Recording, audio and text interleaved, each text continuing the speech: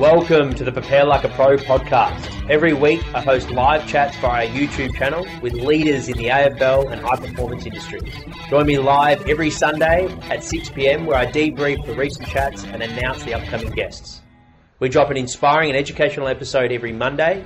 If you like the show, please follow us on your favourite podcast app. We now have Ben Parker presenting on what is the ideal body composition for Australian rules footballers. Thanks for jumping on, Ben. Thanks for having me again, Jack. That's good very to see good. you. Good to see you. Repping the PLP shirt. It's looking sharp, mate. I need to get back in the gym, I think. You're showing me up. You're wearing it way better than me. Well, thanks, mate. we'll get flattered. We'll get straight into what everyone wants to know. Well, not everyone, but I can imagine a lot of athletes, and I know a few that I spoke to just leaving the gym this afternoon. What is the best way to gain muscle mass? Obviously that's a pretty complicated topic and there's a lot in it. Actually, first of all, if you wouldn't mind, I'd like to sort of touch on why you'd want to gain muscle mass in the first place. Absolutely. So, when speaking about body composition for AFL, actually, I've got a question for you, Jack. What is the ideal body composition for an AFL athlete? Well, I would say it would be specific to their position, would be a fair factor to take into account. So your key position guys need to be strong in the contest, and so they need to have some good, bit more muscle mass, particularly the rucks, key forwards, key backs. And then you've got your wingers, outside mids that probably need to be on the leaner side. So any excess weight for them would be a huge focus. So making sure they're quite efficient so they can cover the ground for those high intensity efforts. Similar with the small forwards, the way the game's moving now, it's quite dynamic. So the repeat high intensity efforts is pretty important. So, and then you've got your inside bulls that need a lot of body armour to be able to handle the collisions. So a little bit more like a rugby based physique for those guys, and then you'll have your aerial players that need to look like a basketballer so they can jump nice and high. I guess specific to the position they play, and then everyone's got different genetics as well, so making sure that we're really sharpening their weapon from a genetic point of view, so they're at a good weight that suits their body, I guess, from a subjective point of view. They feel good when they play. How's that? Absolutely, yeah, it's perfect. I wasn't expecting a question. Welcome, mate. Perfect answer as expected. So, as you said correctly, it's a massive mixed bag. There's different positions, and each position also needs to have the flexibility to move into other roles as well. So, the short and tall of it is there is no one ideal physique for an AFL athlete, which is actually in contrast to a lot of other sports. If you think about basketballers, they're pretty homogenous, really. You're talking about tall guys with long arm spans, okay? You're talking about track sprinters, a 100-meter sprint. You're talking about generally pretty muscular, especially in the legs. If you're talking about marathon runners across the board, like elite marathon runners are going to be small, energy efficient, very light, very slim. As you've alluded to, AFL demands all those things from a single athlete. So to be the best and to be an ideal AFL athlete, you've really got to be a jack of all trades, really, don't you? Absolutely. Yeah. So, so there's a lot of demands in AFL and, in terms of body composition, and there's a lot of advantages that you can get for your physical traits, right? So, and you pretty much outlined all of them perfectly, and which physical traits would be advantageous for each position. In general, because we're asking them to run such far distance, even the players who run the least are still going to cover 8, 9, 10 kilometres over the course of a game generally. It's usually advantageous to be leaner rather than carrying excess body fat in most cases. Where excess body fat does give you that additional body armour, as you put it, and a bit more weight to throw around, unfortunately, you have to also carry that across the field for the entire duration of the game. And that costs additional energy.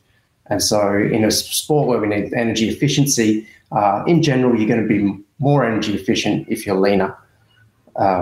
So what we want to really do is get functional mass onto the athletes. So by adding lean mass to a person's physique, you actually are generating more force with that muscle and generating more power. And it's not just dead weight that you're carrying around. It's functional to their athleticism. Yeah. And so I think that sort of leads into, your first question of why you want to gain more lean mass and generally reduce fat mass within a certain range. And that's going to be individualized for each person based on what their genetics are, what their starting point is, what their specific role is. And so when we talk about body composition with athletes, I think it's really important to consider all those factors and also consider the impact of changing their body composition on their game and how it's going to affect the game. So when we measure body composition, there's lots of different ways we can do it. We can look at DEXA scans, we can look at bod pods, we can look at skin folds, we can look at just looking in the mirror and seeing what your physique looks like, just daily body weights, simple things like that. And then there's other methods that we don't really use, like bioelectrical impedance, due to error, and like underwater weighing and even bod pod. Generally we don't have access to that, and it's sort of difficult, but it can be good. Hey guys, I'm sure you're absolutely enjoying this episode, bite-sized episode with Ben Parker. And if you are, we have a full episode with Ben Parker on number 32 of the Prepare Like a Pro podcast show. And I highly recommend listening to it if you're enjoying this bite-sized episode. Ben goes into great detail into how the Gold Coast Suns players fuel for their training, not only from a performance point of view, but also to recover and optimize the recovery process, as well as athletes that want to try and reduce weight, gain muscle mass. And not just that, we go into how does the Novak Djokovic prepare for the 10th Australian Open, because it was around the time of the Australian Open in 2021. So make sure to tune into episode 32 with Ben Parker. So yeah, he's a practitioner working with the Gold Coast Suns with the boys. For those that are listening that might be developing footballers, what would be, if they want to gain muscle mass, which I imagine as when you do a body sculpting, there would have been a phase you were doing that, and then there would be a phase where you're trying to get lean and drop body fat, which same with footballers, they may have a goal to do that as well, dropping body fat. What would be some common tips and tricks that you give developing footballers to apply into their nutrition? Yeah. So obviously, I think mostly for AFL, most guys want to maximize lean mass and essentially minimize the excess fat mass. So when it comes to muscle mass, I mean, really we're talking about protein and optimizing your protein intake. That's the cornerstone of muscle mass, seeing as how muscle itself is made of protein. So I think most people get enough protein on a daily basis. When you look at like 2 grams per kilo per day, which would be kind of a standard recommendation for a protein intake for an athlete. Mm-hmm. So maybe 160 odd grams of protein. But I think if you really break it down, most people probably eat that lunch and dinner and that's it. So protein doesn't really work like that, in that if we take an excess of protein at any given time, the body can only utilize so much, and nitrogen itself is toxic to the body. And now back to the bite-sized episode. Thank you for listening.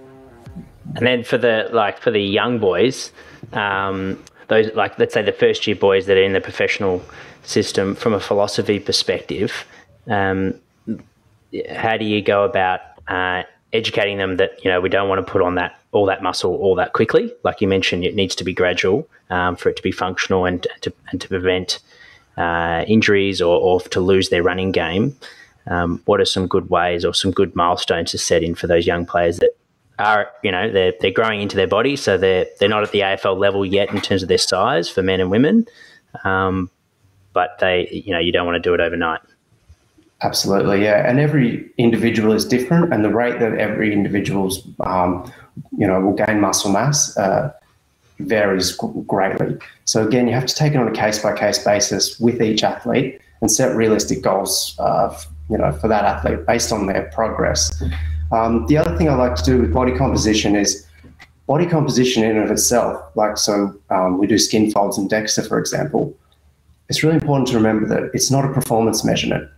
So we use it to track changes and look at whether or not our interventions are effective or not, and whether or not that muscle mass is increasing or the body fat's decreasing.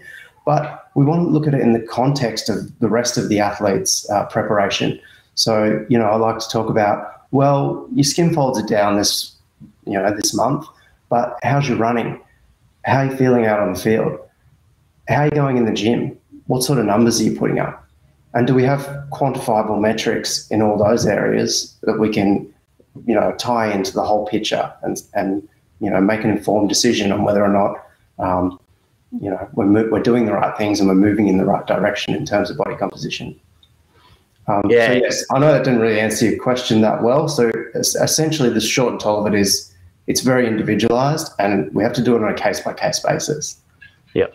And it's football specifically are thinking about the game and what's going to help them play the game, opposed to, like you mentioned, the skin folds being the measure, which, no doubt it's quite an invasive, especially if you're new to the club, quite an intimidating experience to do it, and you're heavily judged. So you can imagine if you didn't get the result or the target, how that can, like you said, influence everything. Even though they're training really well, they're hitting they're hitting PBs in the gym, they're feeling really good, and then they do the skin folds and they hit their 2K times, whatever it might be, and they do the skin folds and it's like all that's forgotten about. So you raised a good point. Some clubs, from rumours, I don't know if it's whispers or not, but apparently have not done skin folds before. What's your take on skin folds? So I believe the issue of late, and Pro Pip's actually better positioned to talk about this than I am, but at the combine we've stopped doing skin folds as a one-off measure, and that's because, as I said, it's not a performance measure. It's actually a tool to track change over time. So a single measurement at one time isn't really relevant. Like this, you could take skin folds of 100 people. Some people have got just thicker skin. You know what I mean? So it's not really correct to compare one individual to another, at a single time point, if that makes sense. Yep. So I'm not sure about how other clubs are using it on a day-to-day. Like, we use it as a tool to track change over time within an individual. Mm-hmm. And it's important to educate the players around that. As you said, it can be very confronting and uncomfortable, and it's important for them to know that, look, we're doing this, to see if our intervention is having the desired effect, and to then inform our future interventions. It's not a contest to see who in the list has the lowest skin folds. Mm-hmm. There's no prizes for that. And so trying to, it's a constant battle, trying to educate the boys around that and some of the staff as well. And on that note, what are some common mistakes you found working with athletes when it comes to body composition being the focus? So obviously the primary mistakes, what I just said, like people competing with each other and trying to get the lowest possible skin folds when that's not necessarily what they need for their game. Mm-hmm. And for their performance at that point in time. Yeah. In terms of mistakes around dieting, I mean, there's thousands, but obviously the biggest one is guys under-eating calories and trying to starve themselves to get their skin folds down, or worse. What we want to do to get your skin folds down is to eat a good quality, nutrient-rich diet that's got all the micronutrients that we need and all the protein and everything to support and the carbohydrates around training, so that you're not impacting your training, trying to drop your skin folds, because that's a self-defeating, task. What's the point of dropping your skin folds if you can't train as hard? Yeah. Yeah. You completely miss the forest for the trees there. Yeah. So if we are looking to reduce skin folds, we never ever pull back energy around training sessions. We use our off days and low days to have less calorie dense meals and more nutrient dense meals. So more fruit and vegetables and large volumes of food, Yep. with lower calorie intakes, but still making sure we're fueling for training properly and never compromising on that. Yep. I love that. Good advice for any age athletes, because I definitely know some senior players that have starved themselves to just get a result. That's for sure. And Lucas O'Day has written in another question. Any tips on maintaining weight? He said he's at 78 kilos and wants to stay there while still getting stronger and fitter. Sure. Yeah. So if you struggle to maintain weight, like it sounds like he's, loses weight easily, some good tips around that is I like to do liquid calories and things like smoothies and stuff like that, because generally those liquid calories go in as an extra and you still maintain your normal eating patterns around them. So that can be good ways to boost up your energy intake, looking at more energy dense meals, and maybe increasing your protein intake as well a little bit. Awesome. Sorry, that's not very specific, but without having a conversation with you and finding out what your exact issue is, it's difficult to pinpoint it. Yeah. Well, if Lucas wants to find out more information, or if anyone else does, Ben, where's the best place to get in contact with yourself? Probably same as Beck. Through my Instagram, I'm pretty active. Anything specific comes through that. And if you really want to see me get drafted to the Suns. Hey, there you go. Awesome, mate. Thanks for jumping on and sharing your knowledge and practical tips with us as well, mate. My pleasure. Thanks, Jack. If you enjoyed this episode and want even more, our Academy is for you. The Prepare Like a Pro Academy is a platform that hosts exclusive features and bonus content, such as a Q&A segment aimed at getting to know the guests on a more personal level. Here's an example with Emily Meehan, head sports dietitian of the Collingwood Football Club. What are things that fire you up? Oh, this one is always, I suppose it is, it'll be topical for most people, I think, but staying in your lane. And I often find that with nutrition, everyone eats, so everyone has an opinion. And I think that's what really gets me fired up, because so many people try and provide nutrition advice based on their N of 1 experience when they did intermittent fasting or keto or whatever it might be. And then game changers, game changers, whatever that might be. And look, it probably keeps me in a job, but that it does drive me insane, because sometimes the information can be so detrimental and opposite to what I've been working with my athlete or athletes, and and because they hear it on someone's socials or through a documentary, it unravels everything that I've been working with an athlete for. Yeah. Another feature of our Academy is the opportunity each week to join myself as co-host on the Prepare Like a Pro live chat show. Here's an example with Academy member Rama Davies, the strength and conditioning coach at the Box Hill Hawks. Welcome, Rama, to the chat. Rama has also worked at Box Hill, or currently he's working at Box Hill Hawks with us. Awesome. So he's another Box Hill man in the strength and conditioning department. So I'll handle it over to you, Rama, to ask your question, mate. Thanks for joining us. Excellent. Thanks, Jack. And thanks Sam for the chat. It was I found it to be really insightful, plenty of gems in there, and I enjoyed it a lot. Mate, my question to you was, you spoke quite a bit about perspective during that chat, and I was wondering, what are some of the things that you either know or do physically that you wish you either knew or did back at the beginning of your career? What are some of those things? Good question. So I suppose with perspective on life, that sort of point, it certainly has been massive for me now, and didn't probably have that as much when I was younger. I suppose one thing I might mention is gratitude. I spend a lot of my time doing a lot of gratitude exercises, listening to podcasts, doing a journal every day, just to say what I'm grateful for, sort of 3 things. And that's a fantastic way that I've been able to, reset and just kind of gain that gratitude and perspective about, that there is more to life than football, or, it might be whatever, as an S&C coach, if something's you're having a hard time, it can be massive with just opening your eyes a little bit and losing that sort of tunnel vision or being stuck in that work bubble. So that's been huge. I think I wish back then when I was younger, I asked more questions and was a bit more open to different things. I think I was a bit single-minded back then, and I thought there was one way of doing things, and if I kind of didn't have that fear of asking a silly question or fear of judgment, it would have got me a lot further, and I probably would have learned a lot quicker. Being open to sort of different things, because you never know what you might find. It's just there's so many people, like great people out there, knowledgeable people to learn off.